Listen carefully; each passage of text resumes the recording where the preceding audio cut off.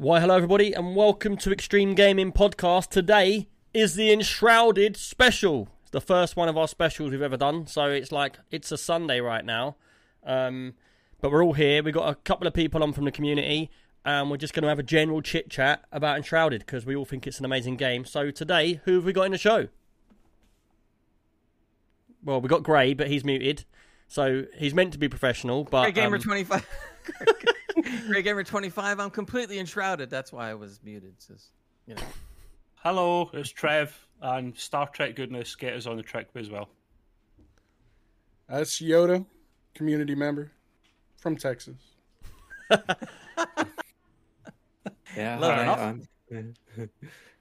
Joe.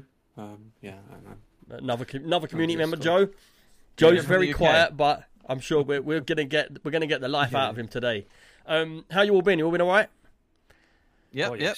My family ain't too game, man. My family ain't too happy that we're recording on a Sunday when we should all be chilling.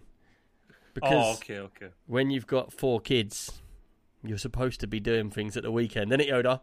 That's right. How you all been? I don't know, Trev. I just have to say, you look like you've been tangoed. It's the first shirt I could grab. I thought I would. Yoda was inspiring me with football, so I decided to do one of my own. Yeah, I'm wearing a shirt. He's not. Yeah, so. I was thinking before I come on, I'm just going to pre-warn all of you because they've all turned up with football backgrounds. You do realise we're not on a football podcast, and we're not going to be talking about football. Wait, blame Yoda. This isn't a Manchester United podcast? Nah, you got the wrong one there, mate. Man, I'm out of here. And going Texas does not go with the same sentence. You do know I'm the only one with an enshrouded background. Yeah, right? Gray did make an attempt to make an enshrouded background, but it's funny because he's covering the title Enshrouded, and you could just see a house behind him. He could almost be living next door to Trev with that background round your way, isn't it, Trev? Yeah. Right. One off, don't worry. The way this is going to go down, we're going to have to try we've got quite a few people on, so we're going to try our best not to talk over each other, but it might be pretty hard, so we'll try. And the way we're going to do this is we're just going to have a general chit-chat about Enshrouded. So the game came out probably, 2 weeks ago now? And literally, I've pretty much maxed out the game so far. I'm level 25. And I suppose we should start really with a brief bit about Enshrouded, what it's about. Does any of you want to say what your version of the game is? What you think of it? Zelda Simulator. It's a what? Well, A Zelda Simulator. Yeah. Zelda Simulator, right? Well, the thing is that we spoke on the regular podcast about this, and I wanted Trev to play it because Trev's played all of the Zeldas. I don't know if any of you guys have played Zelda. Yoda, I think you played Zelda, haven't you? Oh, you played it as well, have you, Joe? Played a little bit. Yeah. Oh, right. So pretty much, it's sort of like I wouldn't say it's a Zelda. It's not Power World we're talking about. It's not a complete and absolute copy of Pokemon. You know, it's not the same. Not the same sort of thing. I just said that because I know Ross weren't here. But what we do think they've done is they've sort of taken bits of all the good games. Imagine you've got a mashup of all the games you like Enshrouded. You've got Fable. All the little games that you used to like, all the survivals, Rust. It's like they took the best bits from all of them and they put them all into this one game. And, you know, for being a early access, the game is so polished. To me, it's like a finished game. The only thing that's not finished about it is I've got to the point where I've got nothing left to do in game. I've done everything. Nonsense. You reach the cap, No way. the levels, and maybe the level cap and the missions, but there's exploring, there's leveling up other things. Yeah. Come on. Did you see every single cave, every single castle, every single underground mine? Dude, I've dug every single cave. No, you haven't covered it all then. No, I've still things to discover. This is no lie. I've uncovered every part of the map that I can at the moment because you do sort of get some barriers. So when you get right to the north of the map, you actually get like a gateway between the mountains, which they've obviously put in game because that's as far as they've got. And you know how you get the spires in game. So what you do is you get a spire. When you do like the puzzles and like the parkour and stuff to get to the top of it, it unlocks a place where you can literally like fast travel to, and then you can sort of glide off, and it gives you like a so far that you can glide to, and you can use them spires as like sort of starting points to go to missions. So I've unlocked all of them, and when you get this far to the back of the map, there's actually spires that are on the map, but they're all sealed up. They've got nothing in them. And that's obviously where the developers have got to their part where they're still developing.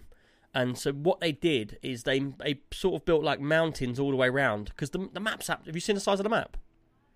It's humongous.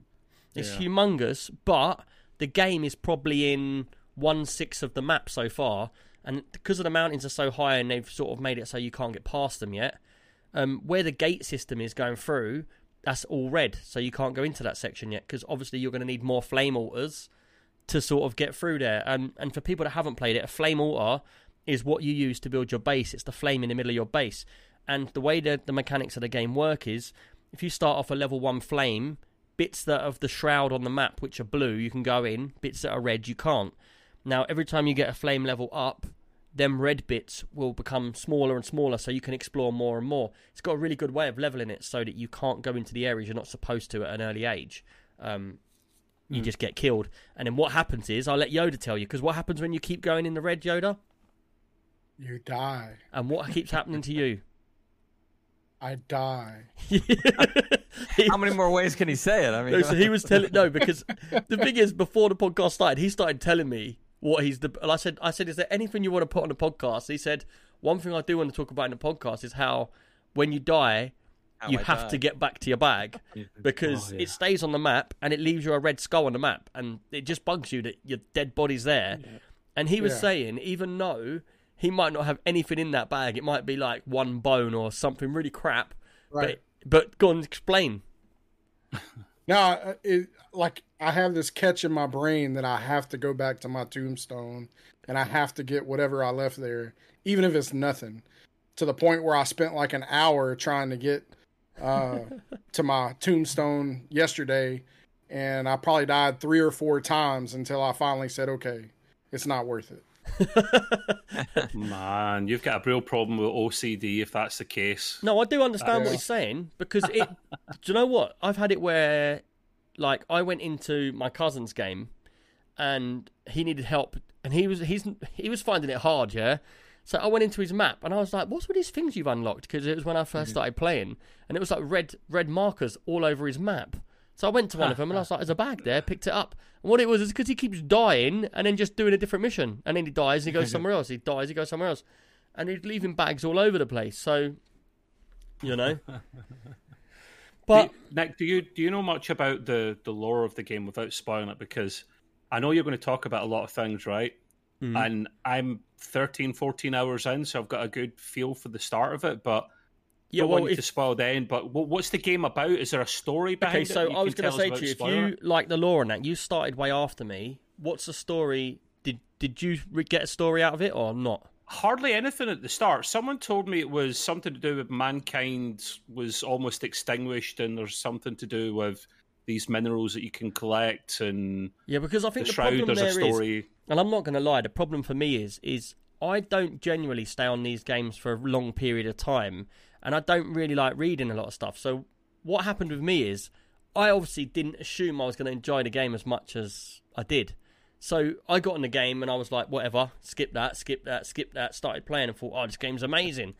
And then I was too late to go back and realise, but the only thing, the way I can describe what I know is that you're a person and something's gone wrong, and there's these roots that have popped up all over the map, and they basically bring the shroud. And so the whole of the area very quickly, because if you read every mission, you'll get these little write-ups, and you sort of try and collect all of them. They don't do anything, they just give you the story, and it's got a whole section for lore.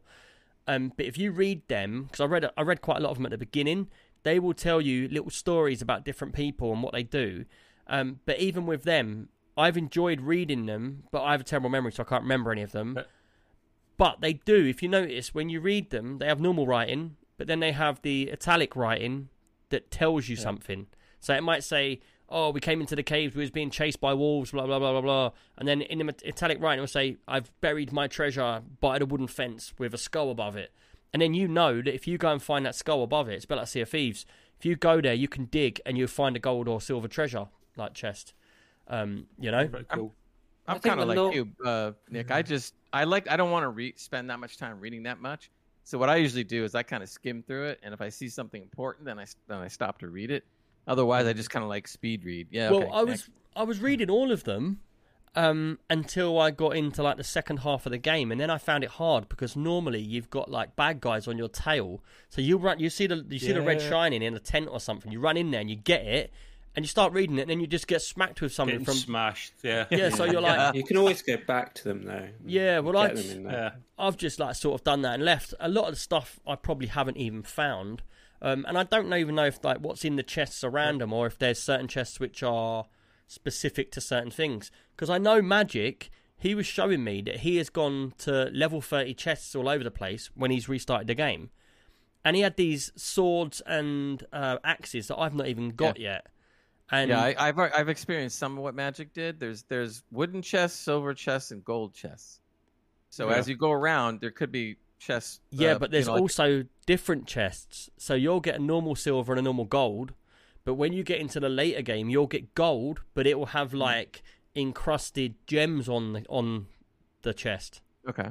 So I don't think I've gotten to the encrusted gem thing. But what I did like though is I got a couple silver and gold chests that actually had weapons in it, which was nice because I didn't have to enhance my weapons. I got them practically already somewhat enhanced. And then I just kind of take it from there. I found a mace that was great. It was so good. I already enhanced it all the way, all five settings. Yeah. So now it's epic. I'll tell you what, let's talk about the weapons then. You say you liked the mace. Well, I was given a mace, and I don't normally use the mace that much, but I looked at it and I was going like, wow, this seems pretty cool. What color was it? Go ahead. It's I think it's like a bluish color or something. But you can advance it 5 different shots all the way up to like. If it's got 5, then it's legendary. Yeah. Right. Yeah. So I went all 5. I went and got. I didn't beat up a bunch of guys in the shroud. By the way, in case I don't want to get too far ahead, but when you go into the shroud, you see all the enemies in the shroud. When you beat each enemy in the shroud that are walking around, you get runes. The more runes you pile up, the more you can advance your weapons. Upgrade your weapons. Exactly. But so I went in there and just piled up about 100 or 150 The reason why I was shocked when you said the mace, though, is because I found the maces to be very, very slow paced. Like it is. Spin around and it really, really slow. But I timed it out so I know when to like hit it. And man, you hit one thing with that thing and they take some serious punishment. See before you jump too much further into it, Nick, I know a lot of us speed read all the notes and the lore at the start, and I'm guilty of this as well, right? So we don't fully know what it's all about. But I tried to do a quick Google while you guys were chatting, and what it's saying so far, just a little small blurb, says the realm of Embervale is lost. Embervale. In their greed for magical power, your ancestors unleashed a pestilence that consumed the world. Enshrouded is a game of survival, crafting, action, RPG, combat set within a sprawling voxel-based continent. I don't know what voxel-based means, but that sounds cool. So voxel is basically like hexagon. Is that not a place in London? No, yeah, it is voxel. It's one of the enemies. I'm voxel. So it's called voxel because it's like, imagine a hexagon block. Yeah? Mm-hmm. It means that you can hammer away at it and it will chip bits off in that sort of space. So what you can do in this game is you can actually disintegrate any part of the map, anything, any building, everything's destructible, and they're called voxels, like as you're chipping into them. Minecraft is a voxel game as well, so it's the same. Yeah, but Minecraft makes sense. Can you dig all the way through the planet into space in Minecraft? I nearly thought about doing that. I don't think he already buried himself through a mountain to see what was on the other side. Yeah, well, do you know what? We're gonna stick on the weapons for a second because otherwise I'm gonna go off. I can tell you loads of stuff about all the other stuff that I've done. But so I'm just gonna say to everybody, there could be spoilers on this for the game as well. There could be loot spoilers and stuff like that. So if you don't want to hear about things that's coming in the game in front of you, then this is not for you because we're going to be talking about all sorts of stuff. No end game. That's all I ask, mate. No end game. There is no end game on this game at the moment. We don't have to say the names of the spires. We don't have to say where they are, so that way it won't spoil. We're talking about weapons. So you were saying how you use the mace. Now, I early on got this legendary axe, very fast paced axe. Was it a skinny headed axe or was it a massive axe? No, it was a fat axe. I just said it wrong. I don't know why. Fat axe, one handed in the shield. So I like parrying it. You've got a one handed shield, an axe. Yeah, legendary. Oh, see, I haven't even got that.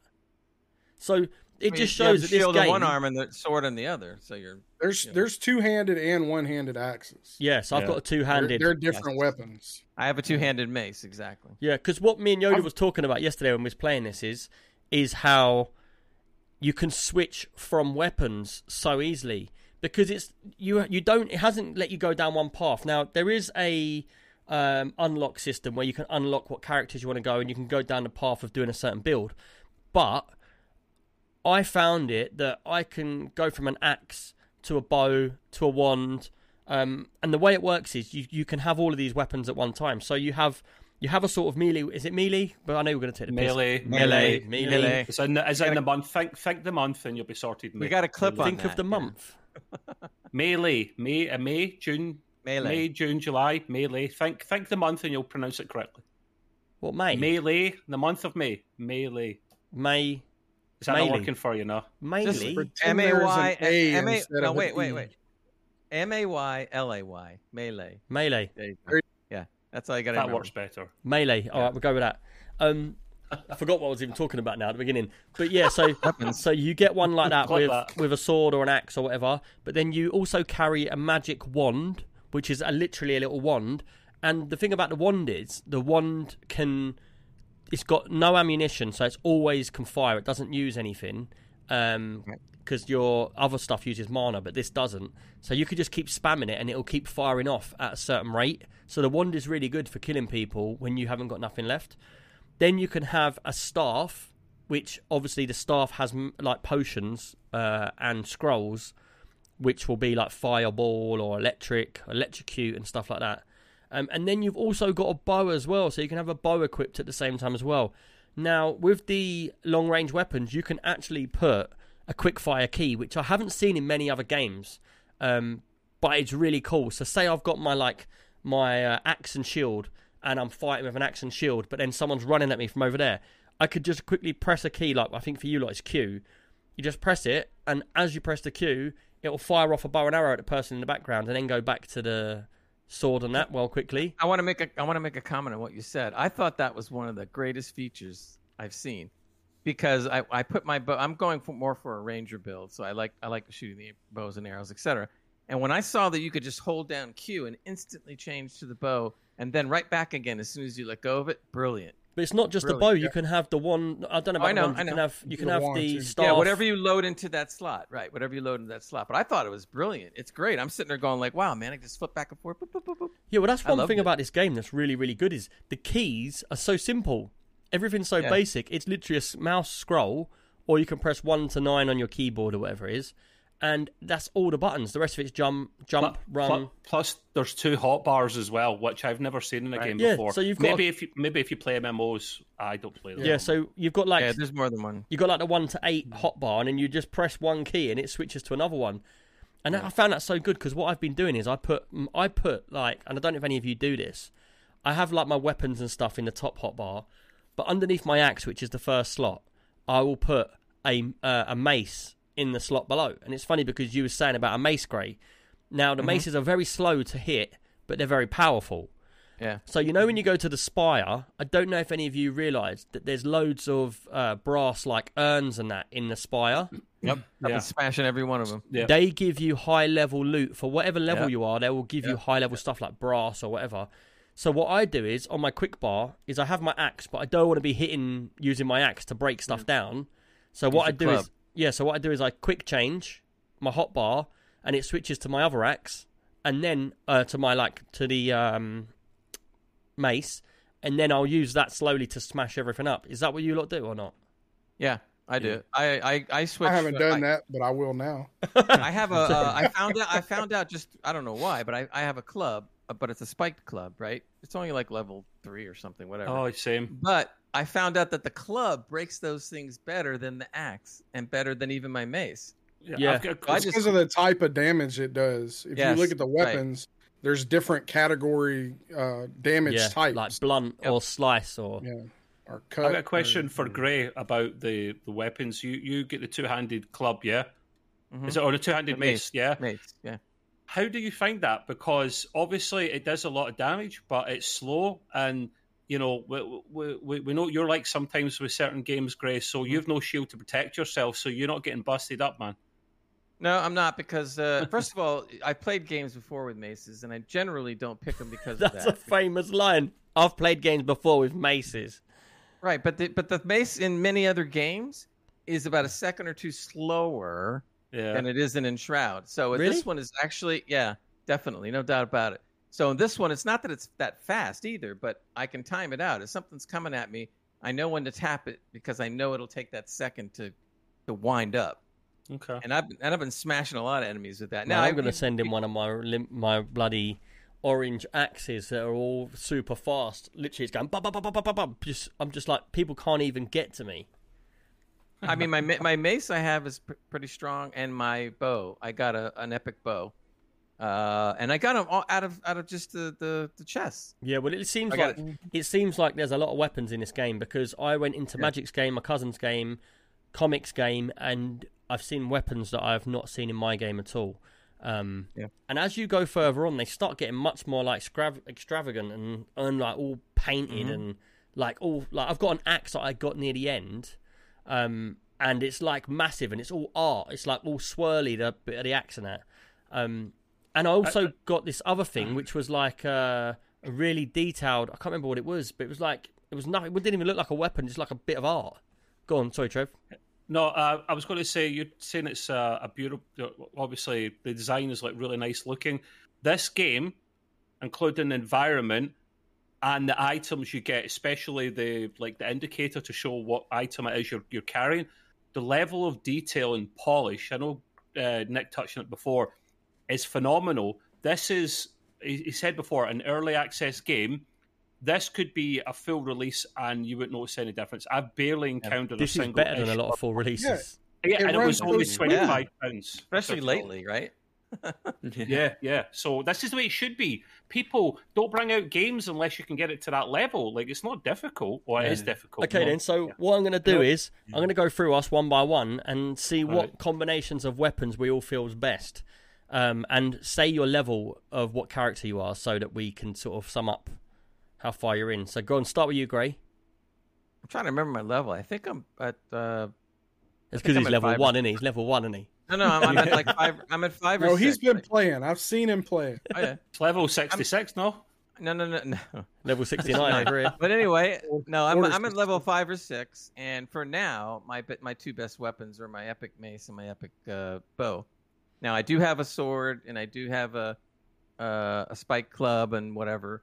But my main two weapons for now is that until I decide, and I have not made or crafted a shield yet.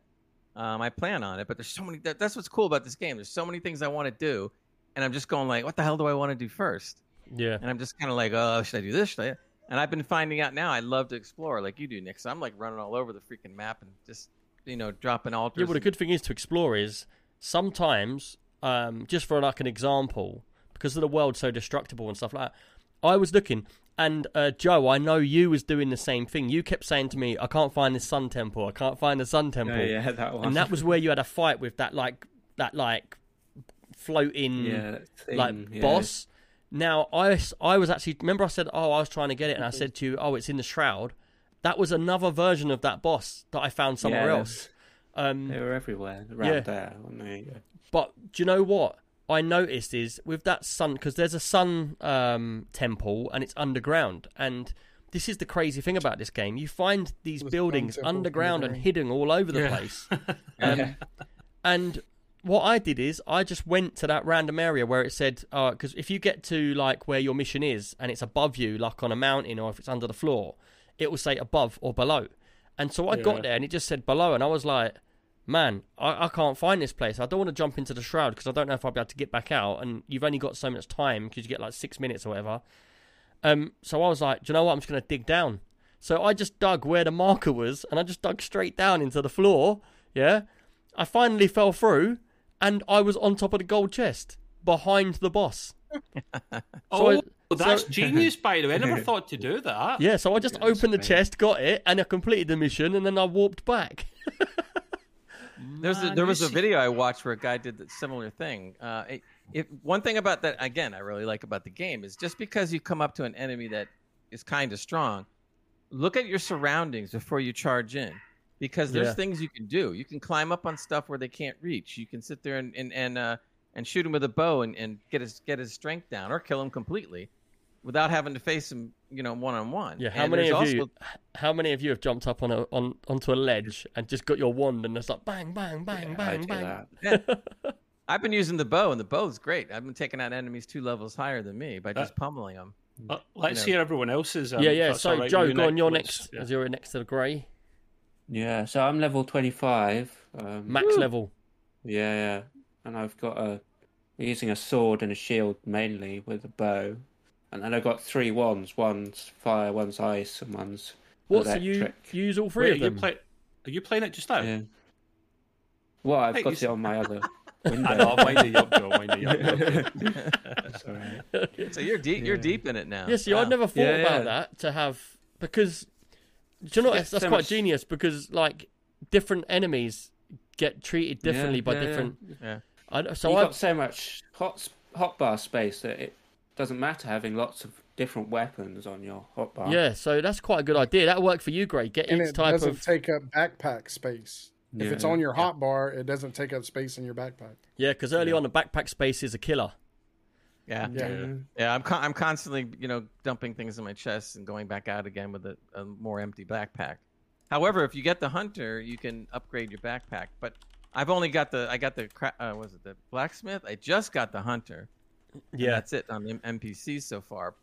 Well, I do want to get the alchemist though, because I read that the alchemist is the only one that you can actually craft a shroud. What do they call it? A shroud something. I can't remember the name of it now. Shroud core. Shroud core. Yeah. Oh, a shroud core. He can, and I'm going like, really? I'm going like, because I can need those for recipes and stuff that we're doing in the game. So now I'm going like, oh damn, I got to go see about getting him. But I don't know if I'm leveled up enough to get the alchemist yet.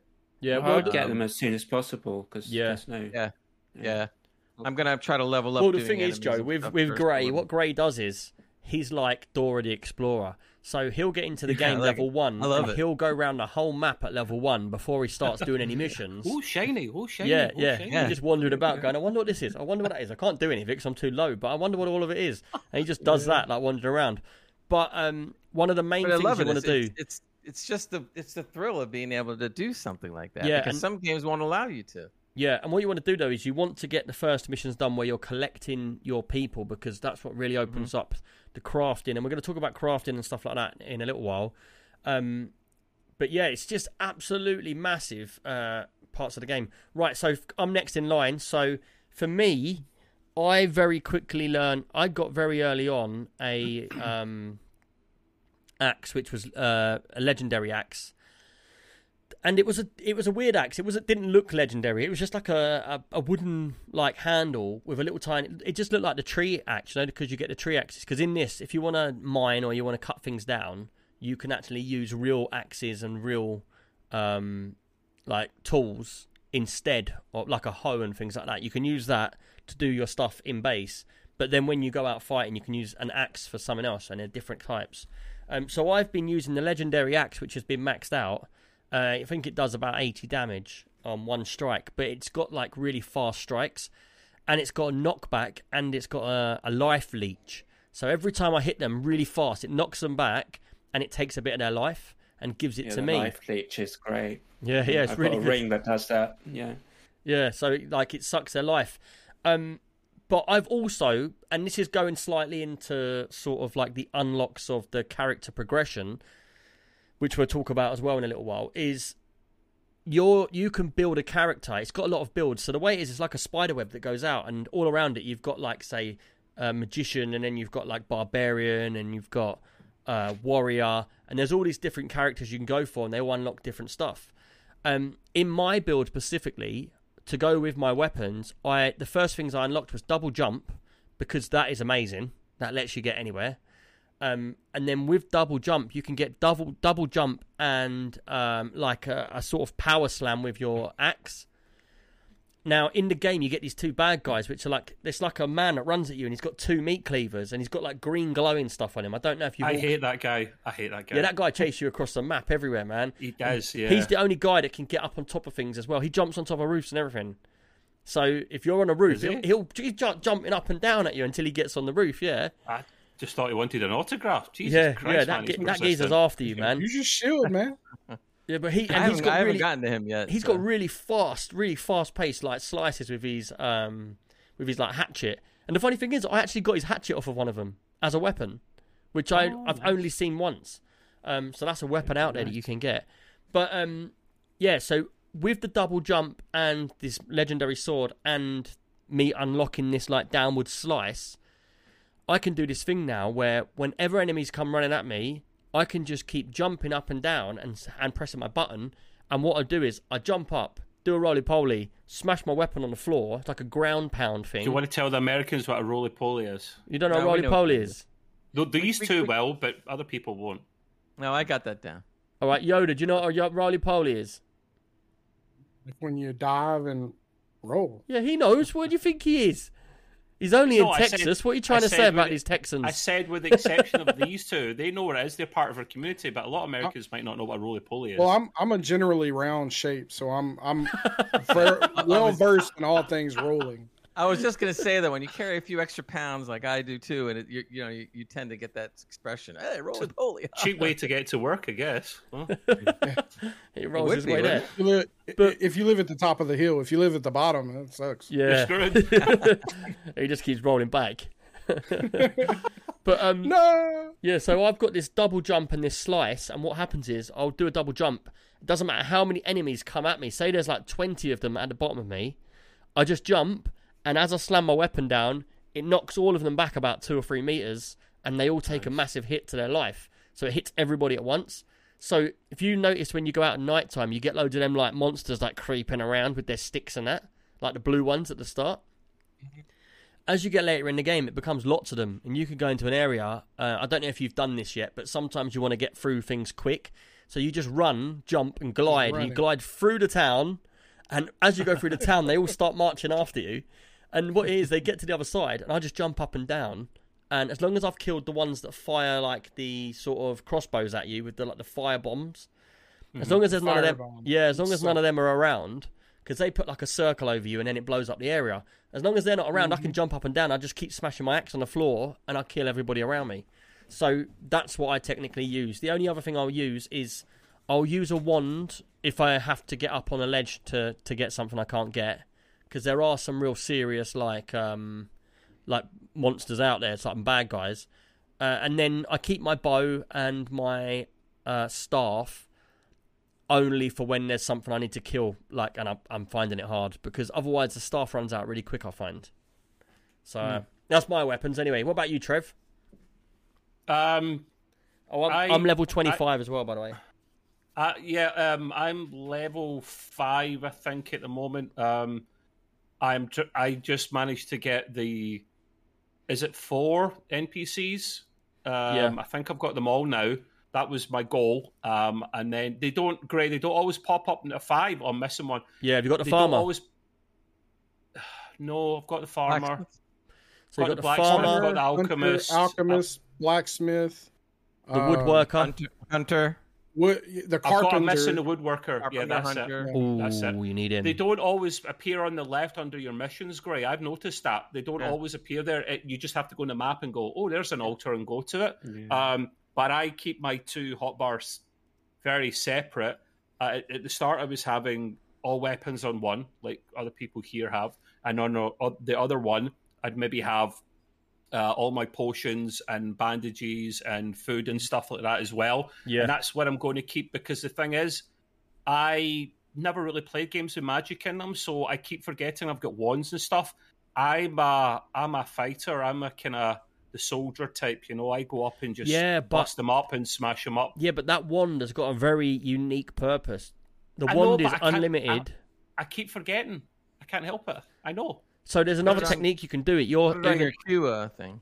even at your levels, you can't expect much from him. He's a Rangers fan. So. Yeah, no football. Well, how's Man U doing right now? I don't know. Don't say anything. I haven't seen the match. We should have said that then. Yeah, let's find the score. I can tell you right now, they won or lost. Or they drew. Or they drew. Or they drew, yeah. There is another technique as well in game that you can do, and you can do it at an early stage as well with your glider. And this is quite helpful for the bosses when you go down into the roots, which you will come across, is to jump, glide, use your wand because unlimited, and you don't have to aim it. It's auto aiming the wand. Did you know that? A lot of weapons are. No. Oh, you can use the wand while you're gliding? No. So you glide. Okay. Yeah. Say there's a monster like in front of you. You glide over him. So you jump, glide over him, and as you land, the wand is auto aiming. So as you press the wand as you're turning around, it already starts hitting the monster behind you. Yeah. You turn around, and the wand will be hitting them. They'll start marching towards you. As they get like a meter away, you jump again. You glide over there. Yeah. You just keep moving with your glider. They can't get you, but the wand will keep getting them. I need to remember, Nick. I need to train my brain to because use that there's more, bosses in there that you won't be able to kill with any weapon because they've got stuff. Like you'll come across this boss later on where it's like a mismatch of loads of arms and legs sticking out of like a. That's horrible. It's weird. It's just like a big thing with all arms and legs sticking out of it. And it opens up like something, I'm not going to say, but you can sort of imagine when you see it. And then it fires out like light at you. Trev's intrigued now. He's like, I want to see this. Is it a Nicki Minaj? Something like that, yeah. Right, okay. But it fires at you and you can't get away from it. So the wand becomes really good at that point. I'm going to have to train myself to do that. At the moment, just now, as I touched on before, it's the one-handed, like the fatter axe, the purple one, so legendary. I've ranked it up a little bit, and I've got the shield. I think the shield's still the crap one, but I will literally parry the shot and then bust them up. But I have to be careful, like you say, because there are some enemies that will, especially at my level, will one-shot me. So I have to use magic a bit more often and rank up my gear and equipment and stuff as well so I can withstand that. But yeah. Right, moving on, Yoda. What do you use, dude? Man, I use a lot of stuff. For my ranged weapon, I'll switch back and forth between the bow and the staff because I have a legendary bow and I have an epic staff, and they're both really, really good. And then for my close in, my normal usage is I have two different wands. I've got a legendary fire and a rare ice wand. And then I have a sword as well that I'll use for so you're literally going all those little critters are coming at you. Yeah. There's like 8 or 9 of them. You can just swing with a sword and kill all of them at once versus the wand is just a single because hit. As well as having so many weapons, I find that my weapons break a lot because I go out for quite a long time before going back to base because you have to go back to your base. If you go to the workshop, it will automatically repair everything. But I find sometimes mine breaks. So I actually I got lucky and got 2 legendary axes that are at the same level completely. So I keep both of them on my hotbar. So I've got double the length of that weapon, basically. Yeah, Can you dual wield? Not dual wield. No, it's not dual wield. But when that one breaks, I need to add that to the game. Yeah. I need to add that to the game. Like those guys you were just talking about with the 2 deals. Because I actually found one that he had 2 of those axes on him when I looted him. And I'm sitting here thinking, well, why can't I dual wield him? Yeah. But I think that might be something they bring to the game. But right, let's move on. So we've spoke about weapons. Next, I wanted to talk about the crafting in game. What do you lot feel about the crafting? I know, Yoda, you were saying that the crafting is amazing in this game. So give us your outlook on what you think about it. It just feels so in-depth. There's so many different options that it's almost overwhelming. I mean, I'm only level 8 right now, so... I still have a lot of the game to experience, but it just feels like there's so many options. Yeah, I even have missions to add more. So so it's a bit of a long way around to explain, but so what happens is, from my experience in game, is when you start the game, because this is a game that not many games have this, but you can have multiple bases. So as your altar gets upgraded and as you craft more stuff, you can upgrade your altar to more levels. Every time you upgrade, you get another altar you can use. So I've got, I think, now 7 bases that I could potentially build around the map. And what this game does is very well and a good job at is when you start the game, say I start hitting a piece of stone, it will unlock stone. And then say I go to a higher level and I do something, I unlock refined stone, it will give me another block to base build with, which is like smooth stone. And then as you go through, it unlocks loads and loads of different stuff. Like when you go to one of them old-fashioned houses, which are like Tudor houses where they've got the wooden beams in, if you smash one of them up, you'll actually get a block for that kind of house, for that sort of texture. And what this game does is, it allows you to build a base out of basic material at your starting point where you're very low. And then as you go through the game and you go in different biomes and you go to different areas, you can then unlock different rocks and skins for different buildings. So, like now, my main base is made out of sandstone out in the desert, and it's got all like Aladdin's lamps and stuff all over it, and it's that theme. And what this does really well with the crafting and like leveling up of different stuff is, even at level 25, you're still unlocking stuff, which you're like, oh my god, there's still more stuff for me to unlock. Like flowers. It's crazy. There is so many flowers in this game. You've got a farmer. You can make a farm, and you can grow anything on your farm, and you can put the soil anywhere because it's all like that voxeled way you build. You can build anywhere. Like so, I've got my base is, I've got my altar at the bottom in all bone. And then you go upstairs, and then you've got a massive room. And in the massive room, you've got all of my things that I've... Because as you craft through this game as well, say you get these flowers. I can't remember what they're called. They're like blue flowers. Can anyone remember the name of them? Violets? No. There's flax. Yeah, flax. It's blue. Flax it is, yeah. So it's called flax. It's a blue flower. And then you can get like a spindle that you sit down at. And if you put the flax in there, it will turn it into a different kind of material. But even at string, isn't it? Yeah, no, not string. Is another stuff. Yeah, it's not string. Can't remember what it's string called. Is with plant fiber. Yeah, with the fiber. But the thing is, as you do it, I don't know if you've unlocked this, but even at the end game, I'm looking through the different things to build, and there's stuff there that I've missed. I could actually upgrade to a bigger spindle, which is a bigger wheel, like the one Rapunzel has, or Rumpelstiltskin or whatever, and it makes it faster. And so I've got like this whole room of different levels of the same things that do stuff. And there's so many different crafting things, like for crafting metal, for crafting wood. The list just goes on and on and on and on. Just quickly, this is totally off subject. Did any of you notice? So Trev's got a team of a football. He's got a picture of a football team behind him. Did you notice when he was standing back in his room, he was perfectly in line to be standing in that photo? When you started to walk back? Yeah, go back over there, because I want to clip it quickly. Like stop. There you go. Stand there. Get a picture of that, Gray. Yes. I got it. Yes. Right, sorry for anyone listening. That is totally... I got it. I am the 12th member of the team. That was well funny. You look like the goalkeeper. That's a goalkeeper shirt, so yeah. But yeah, so we'll put that in the Discord so people can see it. That was a little funny side thing.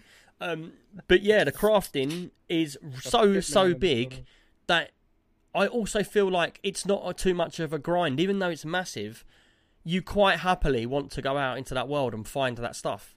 Like, there's mines all over the place. I love it that there's mines all over the place. Like, you could be walking past a cliff and you'll be like, hold on a minute, there's clay up there. I need some of that. And you just go and sit there. You just take it. And it doesn't feel, it really doesn't feel like a chore like some games are. It feels like, I don't mind doing this. And you also got then that secret sort of feeling as well, that like, as you're hitting this clay away, am I just going to come through to a room or something? Am I just going to find us some? Am I just going to come out the other side of this cliff that I can't get over? Because I have been very tempted to dig a hole, because I've been trying to get loads of stone to build my base. I've built like a spire, and it goes up about 30 floors so that I can glide anywhere on the map. That's what I'm trying to do. So I keep going back to the same place to dig a hole. The Tower of Babel. Yeah. But I was wondering, at the edge of the map, technically it's not red on the left side. So I was wondering if I could dig through the mountain, if I went long enough, and get into a piece of map that's secret. It's not the bloody Great Escape, man. That's not how it works. I felt like I was in the Truman Show, where he goes for the wall at the end. Yeah, I don't blame you, Nick, because I would like to do that, but I don't want to take the time that long a time. But I would love to do that. That's cool. Well, on one of the recent updates, they changed it. So when you put your altar down and you get a red square around your base, and as you upgrade your altar, that square gets bigger and you get more space. It gives you a massive area for building a base. And we'll get into base building in a little while. But what I noticed is when you dig into mountains and stuff like that, if it's outside of your base square, within half an hour, it will actually reset. So the walls will come back. So you can dig things outside of there because it will just keep regenerating. But if it's in your square, then you can do what you want. You can dig a hole through a wall. I just imagine something really funny. So you're digging your way through a mountain or something to get to that part of the map. And meanwhile, it's closing you in on the other side. That would be hilarious. And you'd be stuck inside a mountain. But I'll tell you what, for a tip, let's get into some base building talk. Torch. So a tip. I definitely want to because I got to ask a question. A tip for base building. Did any of you know? Like there was a guy online and he was like, "Oh my god, I have just spent like 4 hours digging out a base with his pickaxe, in the bottom of his base, like the mud, to realise that I can just remove the earth." So did you not notice? Hey? No. I'm not having this far. Have any of you dug a base with a pickaxe? No. Oh, you're lucky then. So when you get... Because the way the base building works is you've got like a line of like 8 different shapes, and it'll be like 2 meters, 4 meters, and then there'll be roofs, and then there'll be land, and they're all different shapes and sizes. And what you can do is you can technically go to like a big... Say you go for an 8 meter square block, What you can do is you can get the stone, put that block on the floor in your ground, and it will put a big square block in the floor, but then you just right-click to delete it. And when you delete it, there's an empty square there. Yeah, I've learned that the hard way.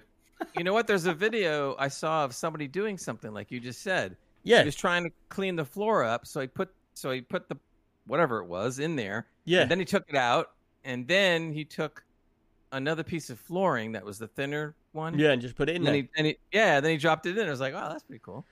Yeah, so if you want to build an underground base, what you could technically do is you just dig a little hole tunnel, and then you just go down there, put a stone under the floor, delete it, put a stone under the floor, delete it, and it'll give you a square room under the floor. And then you can put walls in, which is really, really nice tip. Can I... Sorry, when you're finished, Nick. Go on, that's right, I'm finished. It's regarding the base building. Credit... I begrudgingly say this. Credit to Gray. What I mean by that is Gray stole it from someone else in one of these bloody YouTube things. That's another story. The only way to do it. One of his videos showed that you can actually make bases in one of the town little villages that you come across. That's what I can wanted go to in there talk about. and build a base out of that. You've got certain limitations, but I thought that was pretty cool. The only thing you have to do is make sure that your altar is upgraded to the max so that it encompasses the whole little village, and then you can pretty much barricade yourself in if you want something cool.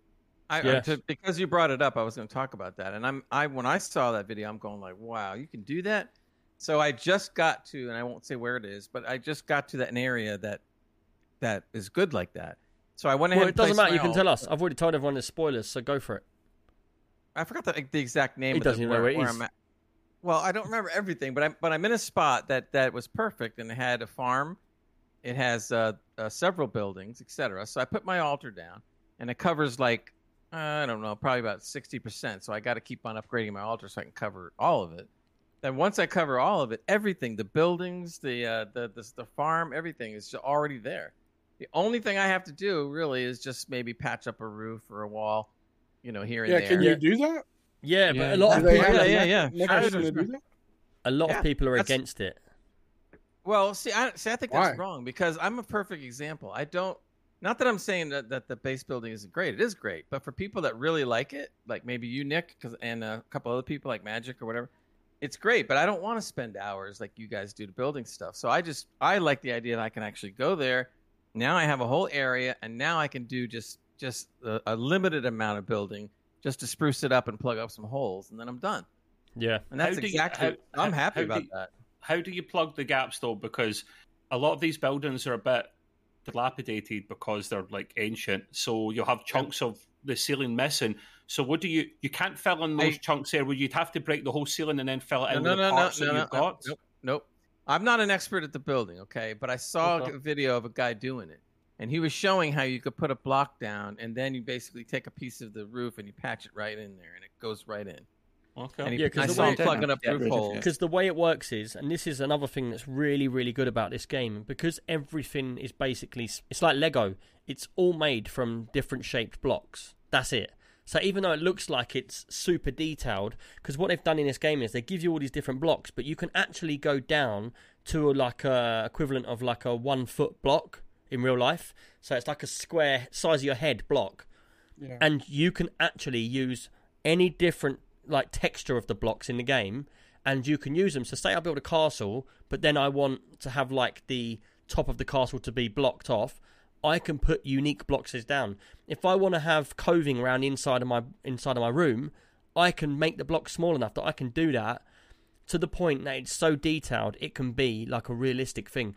I could literally build my house in that game out of blocks if I wanted to, because there's different shapes. And like I said to a couple of people before, this game makes me feel a bit like Minecraft, but in the future, because with better graphics. It's photorealistic. I was just going to say that with far better graphics. Yeah, because it's not blocky. It's photorealistic, but I can still do what I want. The problem you get with doing what Gray's done with his bases is the buildings are custom made in that village for that village. And like you say, a lot of them are broken, stuff like that, and you can't clip to them, basically. So what he has to do is, say you've got a building that's got a roof missing, you need to then layer on the thin, really skinny blocks, so it gives you a base.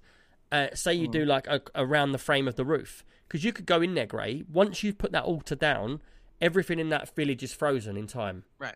So it's at that point, it's frozen. So if you smash the roof off, that roof ain't going to spawn back. So what you do is, you smash the roof off of it, and then you put your blocks around the edge of the roof, and then you put your own roof on, and then that is your base essentially. Yeah, that's what I thought. That's what I thought Gray would have said beforehand. Yeah. Well, you can do that, but I don't want to do that because I saw how the guy patched the holes, and it was far faster. He just went up there and went, pop, pop, pop, pop, done.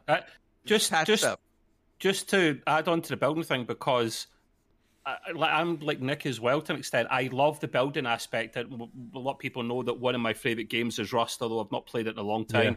Yeah. The building in that is brilliant, but the building in Enshrouded is better, and that's a high bar because I'm surprised you said that, to be fair. Because we had this conversation on the regular pod, and I went, trust me, it's better, and you were like, oh, I don't know. No, it is better. Is it better in every single aspect? No, but for early access, like, it's doing a really good job. But do you understand, when I said to you with Rust, because obviously you play Rust a lot, and I said my actual answer to you was, Rust is to keep people out. This is just for show. That's a big difference. Yeah, true. No, you get a good point, mate. Another thing is they brought in the last 6 months or year was skins for the outside of your base, which you can have it make it look like a saloon from a world, a Wild Wild West. Yeah. You can make it look like a prison. Different skins on the outside, which is brilliant. But the building in this, the thing that I like about the building in this is it's so fast and so simple. Everything snaps together. Like, we've all seen Fallout 76 and Fallout 4 where it's clunky and it doesn't really blend into the ground, or it just doesn't fit together nicely. This is flawless. And what this does is, if you don't know about it, it's called clipping, is when a piece of a base will clip to another piece in the same position it's supposed to go. But on this, it will automatically clip to the next piece of the base. But if you don't want... So say I've got a 10-foot wall, and then I've got another 10-foot wall, but I only need to fill a gap for 3 feet, I can just put the 3 feet bit on there and press it, and it will... Why are you not laughing? Have I said something funny, like with the snapping or what? Someone played a sound effect. Could have been Trev. Oh, right. I can't hear them. The podcast can't hear them. I was just like, wait, what just happened? Yeah, don't tell them all, because they'll all be pressing it. I can't hear them. Talking about. But anyway, so like for the 3 foot gap I needed to fill, if you was playing a regular game like Fallout, you would have a gap there and you wouldn't be able to fill it. But what this game does is it lets you put it in that gap and then it will blend it automatically into the wall that's already there. And what this does really, really well is, say you're putting a floor down and it's a 10-foot square piece of floor, if you just put one 10-foot piece down, it will do the floor, and it will actually have a board around it that's really like art and detailed. But then if I say I get 2 squares and I overlap the corners, what it will do is it will join them bits that join, and the border will stay on the outside of the whole thing. And it's got a really good way of doing that, and it really makes it really look good. So on my base floor, I've got bone in the middle, then I've got stone, then I've got polished stone, and then I've got something else, and I've got them all layered, and they all look like art. And the clipping is really good in this, Nick, isn't it? Everything's some games where you build, it's what it's like. Half the time it's a bollock trying to get, and you're like, it won't fit in there, and then you misclick, and then it appears outside. And if you do that in this game the odd time, you can right click and it gives you material straight back. It doesn't lose it. It's not like Rust where you put a wall in the wrong place and you need to use a C4 to blow up or ask admin to remove it, because that's a nightmare. Is that what happens? Yeah, well, if you put a wall down, you have about 5 or 10 minutes to remove it, and then you can't remove it. You'd have to pickaxe it or blow it up with a C4, and that's expensive. And that, bear in mind, they're trying to base it on real life as much as possible. So that's why it's unfair to completely compare Rust and Enshrouded. Enshrouded is some fantasy type game. Rust is supposed to be set on something more realistic. So, well, this basically, I was saying this on the regular pod. This basically, because it's multiplayer and it can have 16 people per server, and you can have a dedicated server for this. The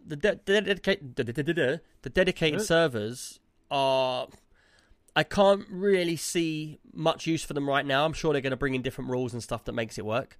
But at the moment, it's best for just playing. If it's like, say, Gray gets stuck on an area or a boss, I can jump into his game and I can help him, or I can take him in loot. If he needs stuff, I can take him in loot or whatever.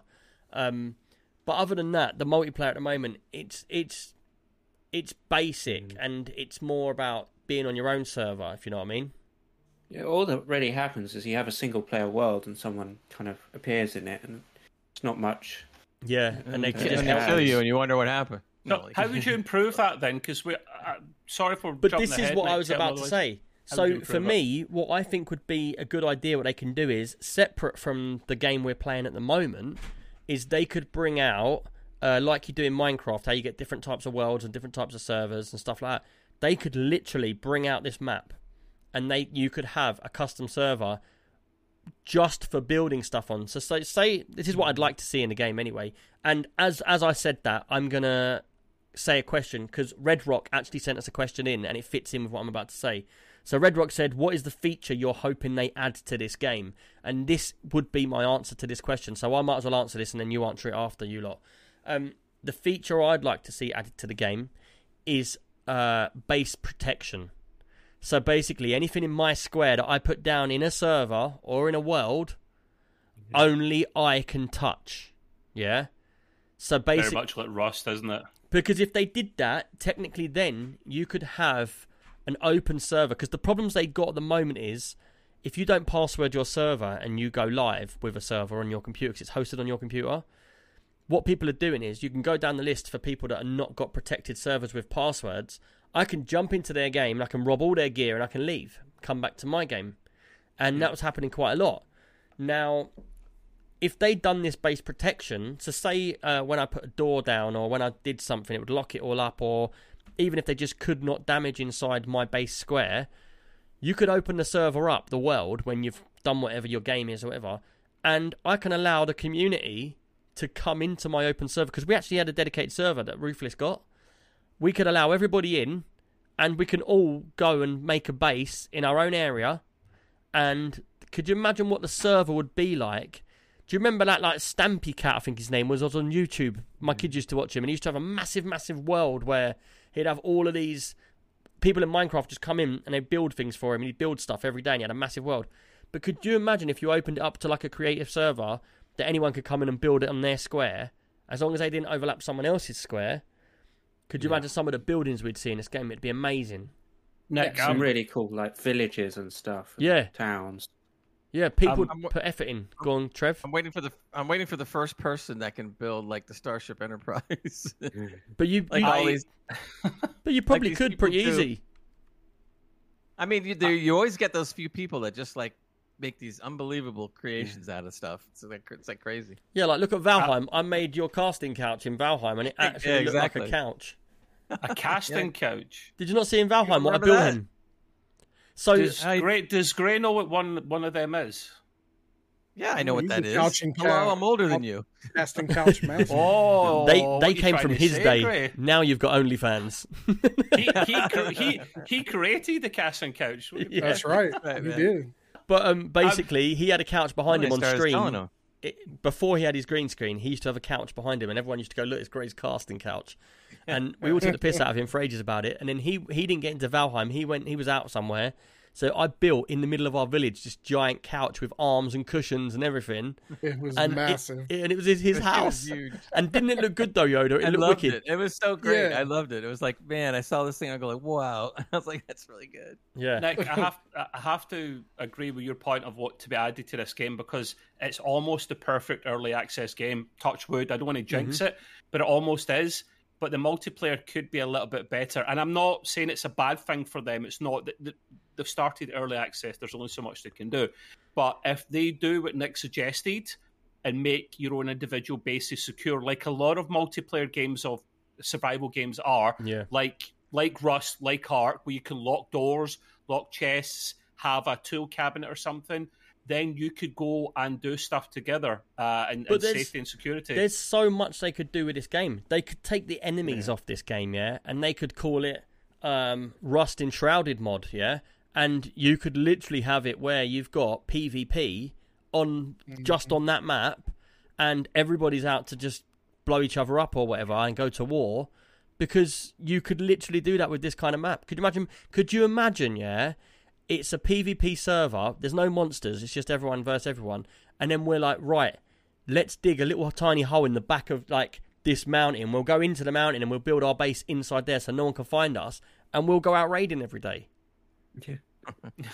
Could you imagine some of the bases that you'd see? Yeah. I want to know if you can hire. I want to know if you can hire any of the bosses to protect your base. Yeah, that'd be pretty cool, wouldn't it? Now that'd be neat. Like I'll just hire. Let's sit there and protect, will you? Rectify just said 100% people will mod this game. It will definitely. Are they going to allow that? Sorry, Nick. Are they going to allow that? Does anyone know if the devs have got any plans? I haven't heard anything about that. It often happens when people don't allow. If the game doesn't allow it, it will still happen. Yeah, it'll still happen anyway. Stop it. But you can find out if you go on Nexus Mods and just type in Enshrouded, you'll know. You want it officially done, ideally. Yeah, like Fallout, because it's the best tools. But yeah, you're right. You're right, Joe. But the thing is, this game for me, like my view on what you said, Trev, about the multiplayer is, and this is genuine, honest opinion, is you're too premature at the moment. When you get further into this game, you're gonna tablets for that. When you get further into this game, you're gonna think to yourself, actually, and I don't know if Joe, if you feel the same about this because you've played it for a long time, but I sort of feel like in the beginning I was like, oh, it's not really multiplayer. It would have been better if we could all get on a server and play together. But then as I moved on to level 10 up, say, I was actually like very, very protective. And I know Yoda's already like this because I said I'd come in his game and help him, and he was like, nope, don't worry. Stay in your game. Because, in the same. Yeah. Stay out, Nick. There's a sign on my server saying, stay out, Nick. Yeah, because what can happen is anything in your server can be taken away to somebody else's server. So if I technically come in and help you, you feel like I'm opening your loot boxes and stuff. And this is what I was about to say to you. That's why this game's better played which is, I think, is the best way of doing it, is it's best being played single player, but you will get to a point where you get stuck and you can't get any further without help. And at that point, you can invite who you trust in, kill your boss, and then they'll leave. So you'll get your multiplayer that way, you know?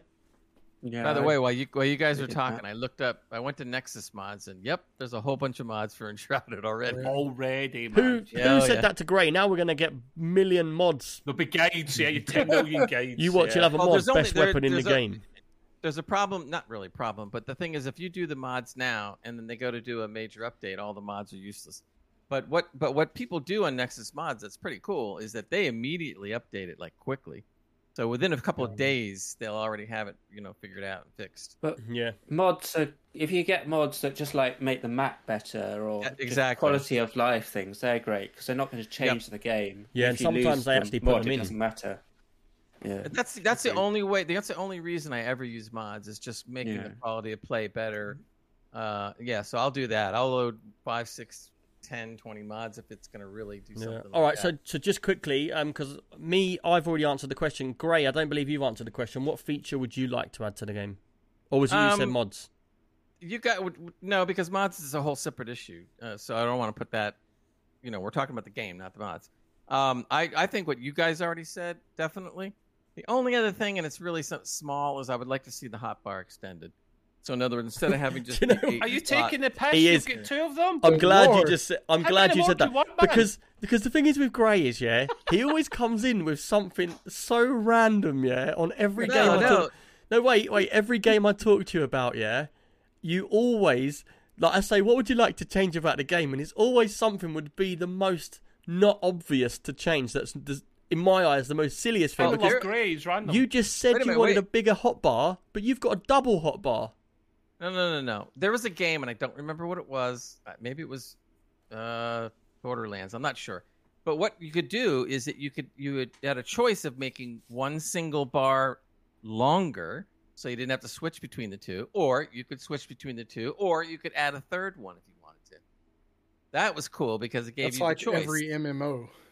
Yeah, right, exactly. Yeah. So the MMOs work like that, and that would be cool to have because there's times where I would rather have just one long bar at the bottom than to have to worry about shifting back and forth from the two. But I can't think of one of the times this has happened. But every game I talk to Gray about, and I say, "What do you want to put in the game?" and it will say something like, "Just for just good stuff." I always say good stuff. Oh, it's like we're playing a game. I can't think. I really wish I could think of the last time this happened because it was hilarious. It was something like we're playing a game like Star Citizen, which is about getting lost and then going around. It's about going around the space and being a citizen, and you need to find your own way around. It doesn't hold your hand. And he comes straight in and says, "This is stupid. I need a map." They need to put a map in the game, and I was like, "That defeats the whole object of the game." The whole point, yeah. Because you don't have one of the guide marker thing. I forget, like they do in Hogwarts. But it's like it's always with Gray. It's always something that's so big. It's game-breakingly big. If they changed it, they'd be like, "Oh, God mode." If they had God mode, it'd be so much better in this game. Well, I mean, put it this way: if you have the opportunity to put in something customized that you want, why not? So, in other words, like not everybody, but I have a problem sometimes on navigating when things when it's very large and I'm inside or whatever, and forgetting it's a spatial kind of thing when you're playing a game. Remembering whether this was a turn left or turn right to get out of some place that I'm in. It's called being old, Ray. It's called being old. No, it's I've always been like that with games. So when they had a choice to turn on or turn off a guide path or marker or whatever you want to call it, I would turn it on so that I could know where to turn. You know what he's trying to say? He's the guy that plays Forza Motorsport and has every assist on, and then he has like this track which has got like the green and red triangles all over it to tell him where to go. And I start on Forza though it's like this. It goes around and you follow the road. I mean, not too difficult. But right, well, I got a couple features. Yeah, go for it, Yoda. So hold on. I've just got to stress one thing. Okay. I don't know if I'm right, but I do believe Yoda's better than yours. He's got a pen in his hand and he's written down notes. I saw it. Yeah. Have you? Oh, mate, that's adorable. You're far too prepared Yoda, for this. Yoda. Not only that, but it's a fountain pen. Oh. Here you go, Yoda. Right here, see? Yoda. Fountain pen, man. I'm pulling a Gray. Have you ever heard of a Google Doc, man? Stop killing trees. What's wrong with you? Screw the environment. We're killing pixels. Like a true Texan. I'm from Texas. We don't care about the environment. We can tell. We got all kind of environment. Right, everybody listening, this is a disclaimer. We do not want to kill trees, and we don't agree with Texans. That's right. Stop. All of his views are his own. Let the poor guy get to what he wants. Right, let's all shush. I have two things. The first one is I'd like to see that the ability to easily switch items between different boxes, like where you could have two box inventories up at the same time, and you could move them from box to box instead of having to pick it out. Because you've obviously missed something. I missed something. You haven't got any magic boxes, have you? I do have magic boxes, but those are awesome. That's a brilliant idea. So the way you should describe this is, because this is, I actually said I wanted this feature, but you just described it slightly different, is not an auto switch boxes, but something that you can create like how you have like a forge or something, but a new thing that you drop your items into it, and it will put them on the same location as where you've already stored them. Sure, yeah. So, like, if you've got, like, for me, I have all my stone in one box, and I have all my wood in another box, and all my plants in another box, and it's well annoying coming back to base and then having to go to all the boxes and unload individually all the bits. Yeah. But even if they made it really hard to get this tool, that you could just walk over to it and do unload, and it will unload all of it to where you've already stored that stuff. Yeah. But that's something that might come up in a mod. You know, it's a quality of life thing. Yeah, the other thing is specifically for comic, and it's they need to add fishing. But I'm early on in the game. I have seen no water anywhere. There's no water. That's a good point. That's a very good point. I've seen mud. That's true. Yeah, I've seen mud. Yeah, mud and puddles. And I've seen rivers of the red stuff, like the shroud stuff. Yeah. I've seen no water anywhere in the game. No ponds, no puddles, no... I've seen, just the mud pits. That's no quite rivers. funny. That's quite funny. So wait a minute. So you mentioned comic. That's because he wanted to fish, right? Yeah, he fishes in every game. I know. So I'm thinking about my friend here. It doesn't matter how crap the game is either. It could be Stardew Valley, and he'd be like, I'm just going to fish all day. That's all I want to do. And then he takes a break from gaming, and he goes fishing in real life. Yeah. Yeah, exactly. But no, that is definitely a really, really good one for the auto-unload box. That's a great point, because I never really thought about it. I'm running around doing things, I'm like, I didn't even think about that. That was good. Yeah, there is no water, but there is lava everywhere. When they extend the map, they're going to make one biome that's nothing but water. But I do think with Kevin Costner. But what I do think is, I think be something in the story with that. I think the lava is just the bottom of the biome completely. So the bottom of the floor is always going to be. If you dig down in any part of the map and you keep digging, you won't come to like bedrock. You'll come to that lava and you'll just melt. It's gone. And I think somebody has to figure this out by the time y'all do the next pod. Oh, wait a minute, Yoda, I just thought of something. There is water. Where? There's wells all over the place. Leading to have where? You seen water in the wells? Yeah, I haven't. Or does it just tell you there's water? No, I haven't physically seen the water. But if you walk up to it and you click on it, you fill up your water bags that you have. Yes. So yes, there's water, but so where does it come from? Now you got me interested. I want to do it, Nick. I'm gonna go next to a well and just dig straight down. Well, you'll just dig straight underneath it because you can just move the see well. If I hit a lake grass underneath or something, I don't know. Hot water, the lava. Yeah. Right. I mean, that would be interesting if you could actually dig down and create your own well or your own way of irrigating your crops by digging down. That would be neat. That would be neat. Did we miss anybody with features? Who hasn't done any features? Joe, did you say what you'd like to add to the game? I haven't said anything, but I would be good if they could improve the map. Well, like make it bigger? What do you mean? So you could see where you've gone, for one, and also you could see what level certain areas are. Yeah. So when you're at a higher level, you don't keep on going back to the low level Right. areas. Yeah, but it has got that on the map. You can't see what level anything is. Yeah, because you're talking about level in height. No, like level. difficulty level. Yeah. Oh, right. Well, the thing is, the reason why they've done that is so that you explore where you can and can't go, I would say. Because if they had... I know that the way they've tried to do this is with the shroud. Because if there's a red shroud, you can't go into it. And it's only when you level up your flame water you can go further into there. And also, one thing we haven't spoke about, which I was going to speak about, which leads on from what you're saying, is we need to talk a little bit about the shroud. It's called Enshrouded. The whole game's based around this shroud. No, we get around to it. Yeah, there's a shroud? What shroud? Yeah, and so the shroud is basically like a smoky mist with everything's evil and dark and manky. It's global warming, Nick. It's global warming, basically. It's basically like that in there. And you've got loads of like people that look like Grey just crawling around everywhere. Yeah. With sticks. It's really freaky, man. That's so messed up. Funny but hard. Well, the good thing is when I walk in there, they just ignore me, so it's great. Yeah. It's like a zombie. But yeah, the shroud, the way it works is when you go into the shroud, you have these things called shroud roots. I'm assuming you've all killed a shroud root? One. Yes. One. Okay, so it's like a big red root in the floor, normally surrounded by a couple of bosses. or one boss or whatever. Not always, Nick. Sometimes I've came across a couple that have nothing. Yeah, sometimes early on there's some with those. nothing, but as you go through the game, they get a lot harder and you get a lot bigger bosses by them. Yeah. And basically, what you do is the whole map's covered in shroud to start with. You can only move, like Joe said, you can only move a little bit around. Sections, not the whole map. No. The way it works is, but it's most of the map. It's got shroud over it. Right, but they're patched out everywhere. So it stops you going anywhere you shouldn't be going at that level. And what happens is, as you upgrade your flame altar, you will then part of the red. So say what happened to me is, I got to the point where I was following the missions, because you've got like about 90 missions to do. 90? There's loads. And I was following the missions. I've done all of them. I was following the missions. Done like 5, I think. And all of a sudden you get to the point where it says, oh, go and collect this from this place. And you look and it's in the red shroud. And you think, I can't go there because I'll die in a minute. Because when you go in a red shroud, you just instantly die, as you saw from my video.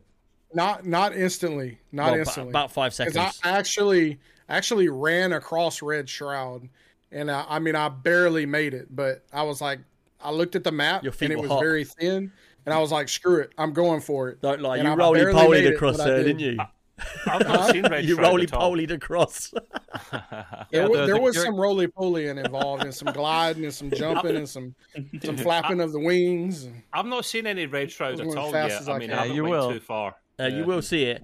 But what happens It'll be the last thing you see. So I played the game trying to go through all the missions because I wanted to complete it and see if there's a storyline or stuff like that. And there's no storyline at the moment. It's just open to going through and completing. But what happens is you get to a point. So say, Gray, you're exploring like you like to do. You will come to the red shroud where you can't get out of that little area. And the only way for you to get out of that little area is to complete missions and to upgrade your altar. Otherwise, you'll be stuck in that area. And what will happen is you'll be playing the game and you'll get to a point where your mission's in the shroud and you'll be like, oh, I can't do that one. I'll do something else. You do a different mission and then it'll be like, oh, I can't get any further. That one's in the shroud. I'll do something else. And then you'll be like, oh, right, I can't really get any further. And then what you do is you turn from the missions and you turn to going like, all right, maybe I'll build my base up for a little bit. And then you go, oh, actually, I'm going to work on my altar. And your altar will need loads of special ingredients to upgrade it. Right. And it's so good because then you upgrade it and then you look at the map and you go, oh, I could do that mission over there now. I can do that mission. I can't do that one still, but I can do that one over there. And the game's got a really unique way of unlocking where you can and can't go at your levels. And then you sort of go through it. I'm already level 25. I've upgraded my... Have you upgraded your altar, Joe, to the max? Yeah, level 6, yeah. Are you? So I've got to go up one level on my altar.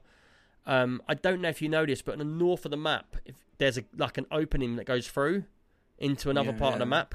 Is it still red for you? Yeah, it's still red. Yeah. So there's still areas that are red. Yeah. Yeah. So basically, the way the devs have done it is a very smart way of doing it. Is they've completed a massive chunk of the map for you to do, and they've sort of left it open so that they're going to keep unlocking bits as they go, which is really, really cool, I think, because there's so much to do. The map is already humongous, ain't it? Like, there's so many different biomes. And one thing that shocked me about the game is I'm in trees and, like, forest, and then I'm in snowy mountains, and then I'm in a desert, and then, like, I think I'm near the end of the game, and all of a sudden another biome pops up, another pops up, another pops up, and I'm underground, and then it just keeps throwing it at you. Mm-hmm. And because of it's so unique the way this game is, and they haven't had to do, like, level design and everything, they've just customized buildings and maps. Every single base you go in is completely different. They're never the same. And it's really, really cool. Has anybody got anything they want to say about the Shroud? What's the maximum you can stay in there when you upgrade everything? Joe said maybe 10 minutes or something. I think I'm on 10 minutes, but you've also got potions. You can take potions that give you extra 4 minutes, so you could probably stay up to 14 minutes in there, which is quite a long time. Yeah. I'm on 12 minutes without any potions at the moment. Oh, are you? Shroud. Nice. Nice. Probably because it is level 6 altar. The other thing you can do, and I didn't even know this, I was running through the Shroud and the thing's ticking off, and I'm going like, oh my god, how do I get out of here? And then all of a sudden I started seeing the little red things that you go up and pick, and it adds a minute or maybe 2 minutes. Yeah. And then you run all around again, and you find another one in the distance, and you do it again. And then they have these other things, I forgot what it's called, but it's like a glowing ball. And when you stand next to it, you're safe, and it recharges your timer. But if you walk away from it, the timer immediately starts to go. So that glowing ball is a save point. So if you die, when you see them, you should go up to them and you can actually take sparks off of them, which you use to level your water up. Yeah. But normally they're on shroud routes. So where you get one of them, it's a save point, because if you go down that elixir well, there'll be a route down there and a boss. So you go down, you kill that. Once you've killed that route, so all the shroud routes across the game, if you kill one of them, the shroud will disappear from that area. Yeah, and then it all becomes green and nice again. The reason I was asking about the shroud length of time is the first time I played this, I wasn't dying a lot like some of our colleagues and members have at the very start, like die a lot. And I'm like, why am I not dying a lot? And then last night, Joe and Yoda will tell you especially, I was getting frustrated. I went into the shroud and I get lost. And I'd never been lost in the shroud in the first 2 sessions. Third session, I get lost and I kept dying. And I'm like, no, I'm going back for my stuff, not because I've got OCD like Yoda, but because there was actually shit in there. So I wanted to grab my stuff, but then it was never ending of the dying and getting back, and then the enemies were tougher. So I'm like, I need a boost, man. This sucks. I get frustrated and went home. No, there's potions. You'll see there's potions that you find. But that's what I'm saying. You can make them, I think, with the alchemists and stuff. But that's what's so good about the game. It's like you got to a point where you got frustrated because you tried to go too far too quick. Yeah. And if you because I've several times where I've gotten out and with like maybe 5 or 10 seconds to spare. Yeah. And there's like that adds some fun to it, some urgency. One thing to add to that is you die when the timer runs out. You die within a couple of seconds. Yeah. If we're tweaking it slightly, especially the shroud nearest to where you live, just as a starting point, make it that your life just goes down a lot quicker. You shouldn't be, that's it, game over. That's just a small nitpick. If they could tweak that would be nice. Well, the thing is, there's ways to get around this stuff. Like the shroud and time, that's on you because you only get a certain amount of time. But when you're in there, say you're fighting a boss and stuff like that, what you're supposed to do, and I don't do it a lot, Comic kept moaning at me about it, is you can very, very easily make bandages and small potions. So what you can do is you can just get water and red mushrooms, and I don't know if it's string or something else, but you can find them very easily. You can rack up about 50 red potions all across your bar, and with these potions, you can literally spam it and keep refilling, and that will help you so much more. If you just prepare to go into the battle, or prepare to go into the shroud, they will help you make it so much easier. But when you run out of time in the shroud, it literally within 2 seconds you're dead. So what are you suggesting? When that happens, you run out. You've got your button. You just keep spamming that, and that's enough to get you out the shroud. Yeah. Because it keeps on adding to your timer. No. When you're in the shroud, that's different. If you're in the shroud, the smart thing to do, wherever you go in and you're gliding in, is look for places where you can see is sticking out of the shroud. Yeah.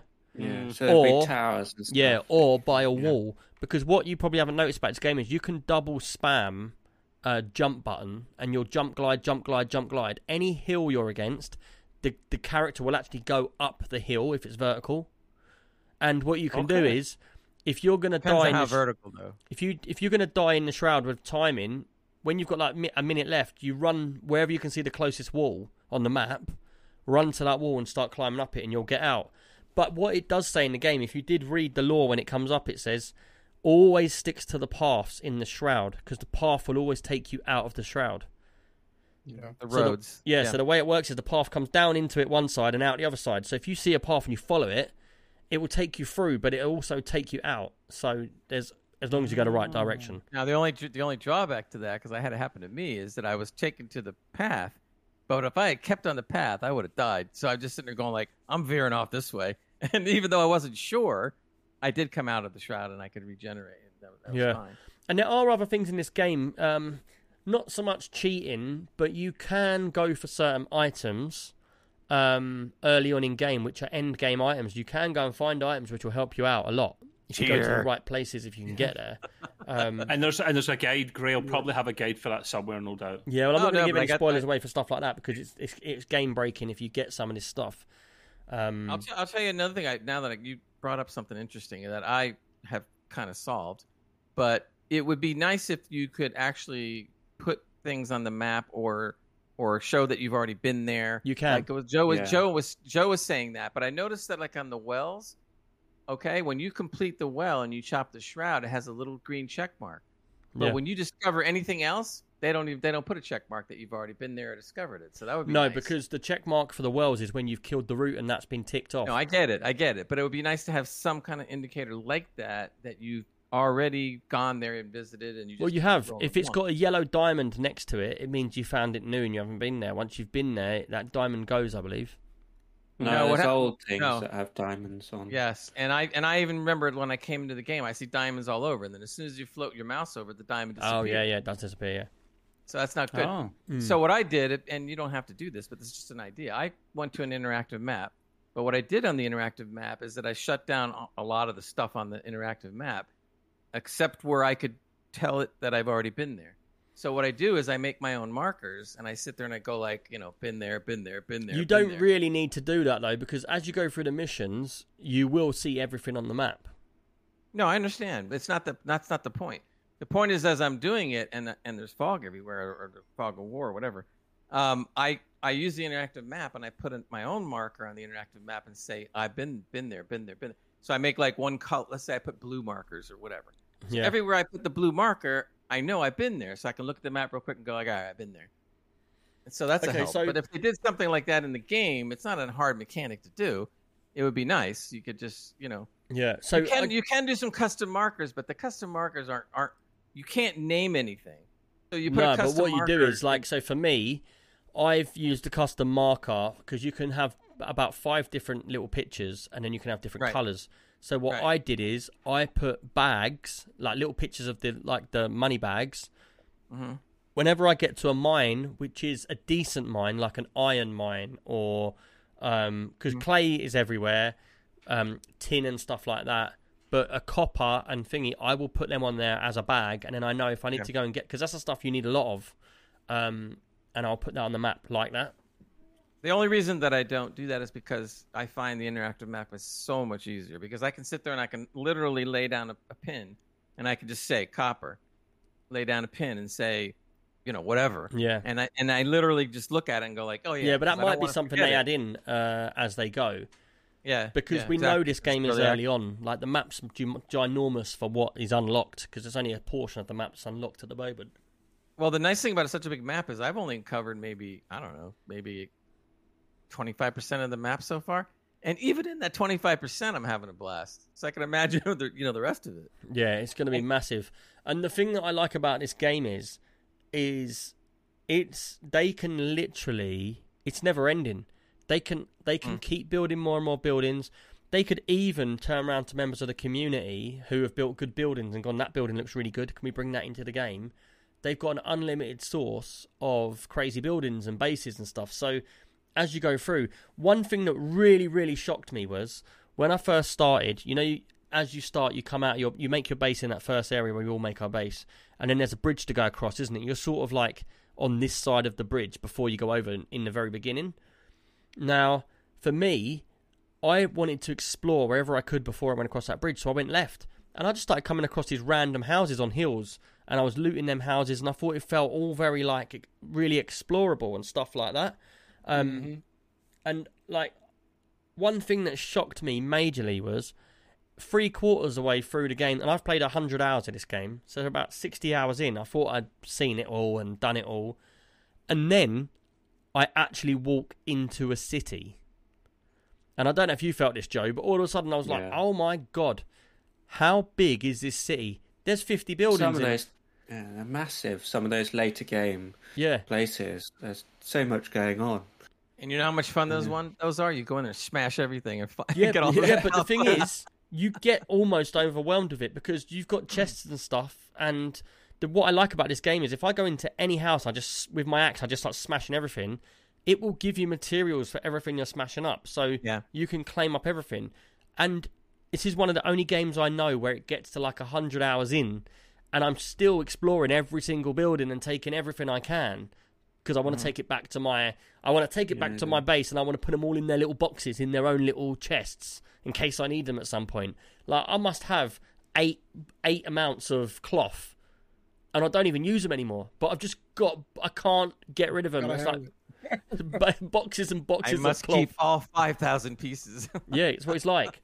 But yeah, the game's it's just absolutely crazy when you see these cities, and it's not just one city. There's a few of them, so it's like, and they're all so different. Like you go from one biome to another, and the buildings are just so different. Like you feel like you've gone from a different world to another world, and it's just so much from such a small little team and game. Also, all these buildings you can build yourself because you've got access the tools, to all the same blocks and tools, so that's great as well. One thing I want to, before I forget, can I either hire Nick or Joe or maybe Trev to come and help me fix up where I'm at? Fix up where you're at. We'll build a base. Because I don't like to build. I don't like to waste time on building. To me, so if I hire one of you guys, not you, Yoda. You can suck. you fix a couple of these? Not you, Yoda. You suck. It should be really easy for you and Joe because all it is patching a roof or two for me, and I could do. I don't know why you even done that. I honestly feel like you will annoy more people. I know it's your game and you don't care what other people think, but even just talking on the podcast about it, I feel like there's probably people out there that is and feel annoyed about the fact that, look, just build a bloody base. It takes 2 minutes to build a square room. Like, I can tell by looking at Joe, he feels that way about it. Like, just build your base. I want a nice base, and since the city is right there, drop my altar, and I'm good. Well, then you need to do what we're all doing and build a bloody base. I'm a bit like Gray, though. I don't want to. I'm a bit like Gray, but not to the extreme.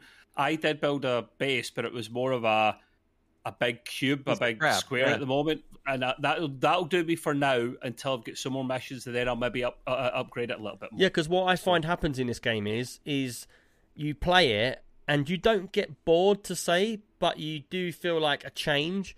And what I did is I had done mission, and I got further and further and further. And when I got to the point where I felt like, I'm a bit stuck, I need to not take a break, but I need to like slow it down. I was like, do you know what? No one's around. I'm just going to jump on, farm materials, and I'm just going to build a massive base. And that's what I did. I'm right out in the middle of the map, so I'm really high up in the mountains. And I just built this massive base. And do you know what? It just goes higher and higher and higher and higher. Like, the mountains still, like, they're so high compared to me. So, obviously, the height map in this game is massive. And because I'm on top of a mountain, like a really skinny, pointy mountain, you can't, there's no stairs going up. I was going to build a tunnel into the mountain and then build stairs all the way down inside the mountain so no one can see it, like a secret tunnel, all the way down to the lava and have a lava base at the bottom. But this is what I was saying. If you could open this map up, you could have some real crazy structures being built all over the place. It'd be really, really cool. If I can interrupt for a second, I've got to run, but I'm going to mute my mic so you still have the nice little enshrouded thing right there. That's all right. You can just leave. We don't need your enshrouded thing. It's back to front, you tit. I tried to reverse it didn't work. It doesn't realize every time he comes on, I'm like, you've got your picture back to front again, Gray. It's not enshrouded. It's the doors. Yeah, hold on. Hold on a minute. Let me turn around. And it didn't work. I'll turn around. I'll look at it in my mirror like a police car. Right. See you later, Gray. Cheers, dude. Right. Yep. Take care, guys. Bye. Bye. Right. We're all bigger now as well. I thought he was going to leave the enshrouded thing there. I thought he was just going to mute and... No, I told him to leave it because it's pointless just having an empty seat there. But, right, we're nearly done anyway with this. Yeah. Just a quick question. Ant did write a question in to me, and it was aimed at me. It was very personal. And he said, how long before you get bored and start playing something else?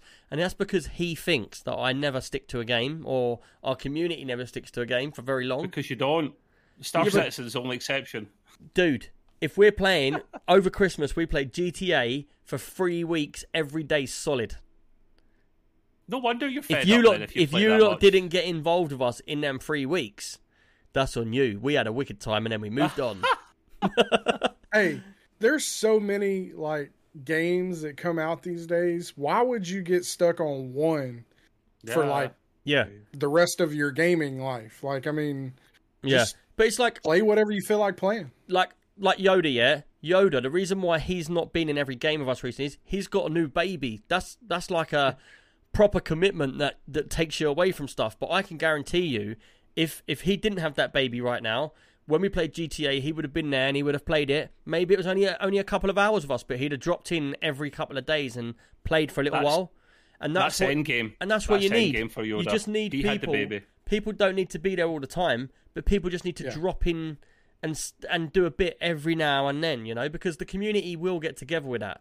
But if like say how Ant said there, oh, you're going to get bored and start playing something else. And a couple of other people are like, oh, yeah, you're going to get bored and play something else. I'm not going to play a game with you because you change your mind too quick. But if you change with us, like at the moment we're playing Star Citizen. And so, Yoda, you've been on Star Citizen. What was it like the other day? It was wicked. But it was only one session. But you were there. It's way better than it used to be. Yeah, so... But anyway, back to Enshrouded. But yeah, Ant, just quickly, I haven't got bored of this game. I maxed this game out completely. I've got to the highest level. The only thing I haven't done so far is got the last altar. So Joe's in front of me on that sense. But then I've got a massive base that I've built, so I'm in front with that sense. So we're sort of the same level. We've maxed out level 25, which is the max you can get, I believe. I don't know if you can go any higher, Joe, can you? No, it stops giving you XP when you get to... So we're max level. We've maxed out all the bosses. And one thing I do love about this game as well, when you kill a boss, you can take its head and you can put it on the wall as a trophy. So if you kill 10 bosses... That's Valheim. Yeah, because they respawn, you can keep putting them on the wall. But what this does as well is, after you've killed the first boss, or any boss once, and you put its head on a plaque and you put it on the wall, it will then give you the option to do a silver head. And you can do that, and it's bigger, but it's silver, all silver plated. You put that on the wall. Once you've done that, it will go to a copper head or whatever. And how many do you need then? So it'll go 3 and then it will go 5. So right. So basically saying to people, if they come in and you've got all like golds, they know that you've killed that boss 5 times on each gold. So you can rack up points with dead animals on your walls. Nick, the farming in the game, I asked that because you can do that, although I've only seen it in clips and videos and stuff. If any of you guys delved into it, what you can and can't do. Yeah, so... Go on, Joe. Yeah, I've got a whole farm outside my base, and it's great for, what's it called? Joe's farm? Joe's farm. Yeah. So on my base, I've got my altar on the ground floor, or the bottom floor, then I've got my base with all my stuff in it, and then on the roof, because I made a flat roof, I literally put all of my crops on the roof with all fences, concrete fences around them. How London of you, man. That's such a city thing. I love it. Well, having the farm on the roof. Yeah, no. A lot of people are starting to actually grow stuff on the top of their blocks of flats and apartment buildings and whatnot. Oh, they've got a lot of dampening. Oh, that's genius, right? Because that's like Valheim, isn't it? Where you had the hole and you were leveling the ground and you're putting in seeds and stuff, and that got a bit tedious for me. That was a bit too much. I didn't do that too much, but it's good to know that it's in the game. Yeah, so I done the same. I had no reason to put the farm in, and I was like, this is pointless. Like, what's the point? And Comic was like, I'm going down the magician route or whatever, yeah, the mage route or whatever it is. So he was basically farming certain flowers because every flower in the game gives you something, or it turns into something. And as you go through the game, every single commodity in the game is needed for something. So what he did at a very early stage was he was making potions for his staff, and he was then boosting his staff with the skill tree because the skill tree is massive. So he overpowered that and his wand. So he was going back to his farm. Every time he goes back there, all the flowers are growing. He's scooping them all up, making loads of potions, and then that was how he was doing it. For me, I didn't need to do that because I'm like you. I had a sword and a shield. But what happened near the end of the game is I noticed that I needed to get more health potions. So I started, and I needed a lot of flax because you need a lot of flax at the end of the game. So what I started doing is I put this whole farm on my roof, and I just planted flax everywhere. And by the time I come back, I was just... Because otherwise you have to walk around the map looking for it, and you can find it, but you spend ages walking around for it. But then if you plant them, in 15 minutes you've got double the amount. You know, you put them into this seedling thing, it grows the seeds, you plant them, and they grow. So the farming came in really good as well, and it's another part of the base building that people just really love to do, you know? So, really everything cool. in this game that literally is it's actually a little bit overwhelming sometimes, and I'm glad it's maybe only early access. Iron out the kinks and then bring out more content for people, and then maybe bring out DLCs that you pay for. These guys could make a killing because as if Ross Light listens to this, Pal World has lost 2/3 of its players ever since, but Enshrouded is still smashing it. Hold on a minute. Trev, did I call that 2 weeks ago? You did, and I knew it would happen, and the reason people smashed it at the start was because they were curious. It's like something that rivals Pokemon, but better. They're curious, they have a shot, and then they move off and they go and play Enshrouded because it's better. Yeah, but the thing is, with Enshrouded, it hasn't reached that... Because of Power World came out pretty much the same time, it hasn't reached that status yet because it's a bit more of a slow burn to get into, whereas Power World straight away slams you into Pokemon. Collect this, collect that, collect that. So, like wildfire, everybody got on that because everybody loves Pokemon of the younger generation to us. But, like I said, I don't feel like Power World's a bad game. It's a good game. But it's different, and it's got the same sort of features as this, but... This has more to do, a lot more to do. It's like the tortoise and the hare. That was really fast, but it didn't win. Now this is just going to slowly overtake because this is only just starting, whereas that's already burnt through. You know? Yeah, and they're both in early access. To be fair, I should mention that. But right, so we've spoke about pretty much anything. Is there anything anybody wants to say about the game? Is there anything that I've missed that you lot might want to bring up or not? What's the future of this game that anyone knows of from the Enshrouded Discord or news? Does anyone follow it? Does anyone know what the devs want to do? But obviously from the map you can tell, because as you get further north in the map, you start noticing buildings that they're sealed up. So they're spires and that, but they're not got doors on them. You can't break into them. When you hit them, it just says not effective. And you can't do nothing. So you do sort of feel as you get out into them sort of wild lands that there's not really much out there. And what they've also done is, I said to somebody, there's no snow biome in the game. But there actually is a snow biome, but it's right on the top of the mountains. And what they've done is, when you get onto the top of the mountains, they don't really want you to go over the mountain into area that is like not produced yet. So when you get on the mountains, you walk half speed. So you like creep. So what I started doing is jumping and gliding. And if you actually go far enough back, you'll come to actually like a see-through red wall. And it's quite fair enough. It says, this part of the game isn't developed yet. Keep your eyes peeled for when we unlock this section or whatever. I will need to keep an eye. I will keep an eye more on the Enshrouded Discord. I'm part of it. I just muted everything because I want to know when they bring out stuff and then I can feed it back to the community. Yeah, and what I will say is the updates on this game have been coming out like fast, thick and fast, like all the time. They've been updating all the different bits and problems. So for me, right, let's just say like what our overall view of the game is then. So for me, I haven't played a game and got stuck into this. The only game I feel like this will rival is Zelda, pretty much for me. And I haven't even played the Zelda, so that's a funny statement to say, because I've seen them, but I've not played them. And from what everyone says, the glider, the way it moves, how fast the characters move, how fluent the whole thing is. I honestly, and you lot know me well enough to know what I'm like with attention span, I have played this game non-stop to get to level 25, the same as Joe, and to complete everything. I've completed every single mission. There's nothing left. The only thing I haven't done is my last flame upgrade, and I've missed some of the lore, which you can go back. It's got tick boxes for all the lore. Yeah, Nick, you would absolutely adore the Zelda Breath of the Wild and especially Tears of the Kingdom. You would, because out of all the games we've mentioned that it's like, and it takes a bit from every game, it's most like the recent two Zelda games. It really is, mate. And you could play them in emulation. You don't need to buy them for the Switch, and you would absolutely love it. You would absolutely. I might just go ahead and check them out. It's the most polished early access game I've ever played. I think that's how I can sum it up. Yeah, so, but I would say as well, in this day and age we're living in, games come out now that are AAA and you just expect them to flop or to break or to not work. Yes. And it's accepted now. Like, a game comes out, servers go down, and we all go, let's all wait a week until it's fixed then. And then we just wait. And they cost twice as much as well. Yeah, well, they reckon GTA could be up to 120 quid for the game. Yeah, it's crazy. Do you know what I mean? That's like veering on buying a console sort of thing, like a third of a console. Do you know what I mean? So it's crazy, crazy money. And if you don't want pirating, don't be tight with the money on the games. True. You know, so for me, overall, this is probably one of my best early access games. And I'm excited when an update comes out for this game. As long as they keep adding more and more levels, weapons and stuff like that, I will just keep going with it. I'd love to see what they do if they do like special missions.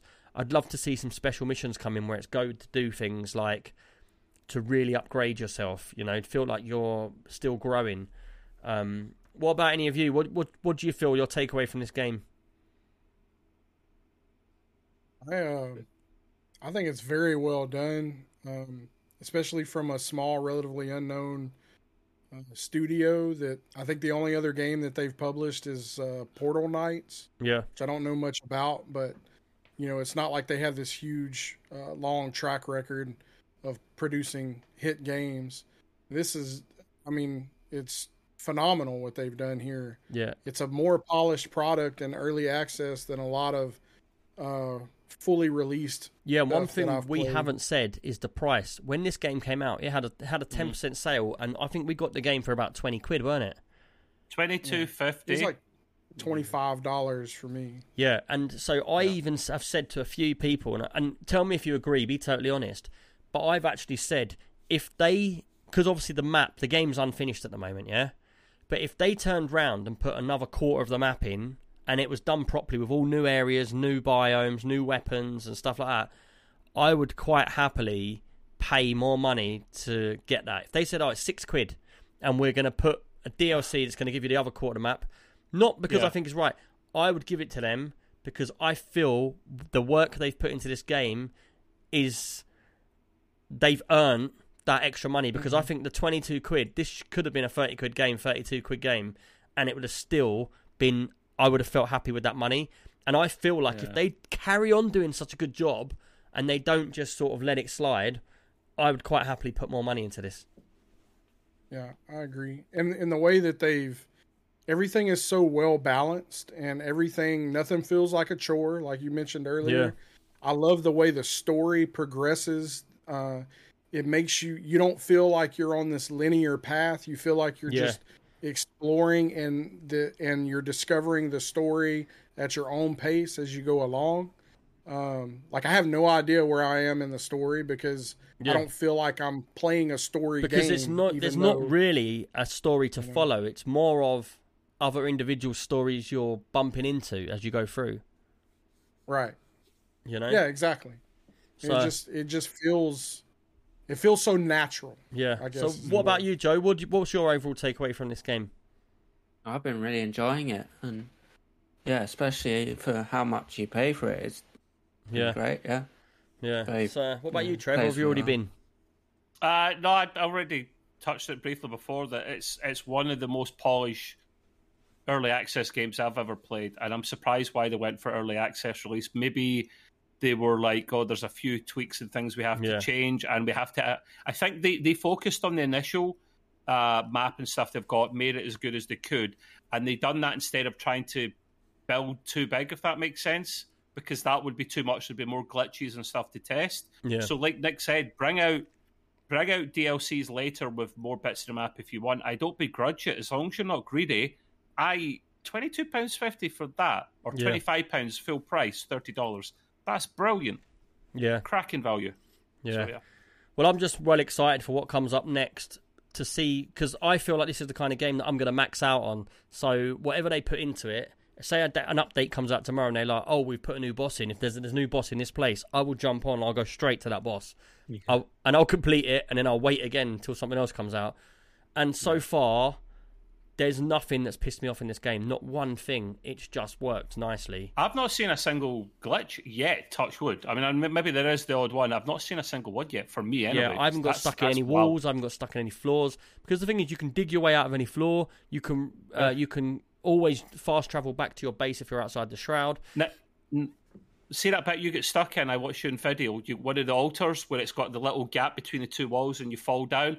I fell down the exact same bit yesterday. And I was goddamn, I've done a nick. I get stuck. I managed to get out though. Yeah, but that's not a glitch. That's just user error. Yeah, because that's the thing with a lot of games. They will randomly generate the land, and then that's why you get like Valheim.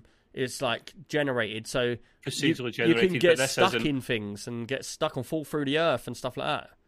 This map is the same though; it's not procedurally generated. That's the one thing to mention, and that's not a bad thing. Yeah. Sometimes you just build the same map, the exact same map, static map, and make it as good as you can. But a lot of effort's gone into it because you can tell. Oh yeah.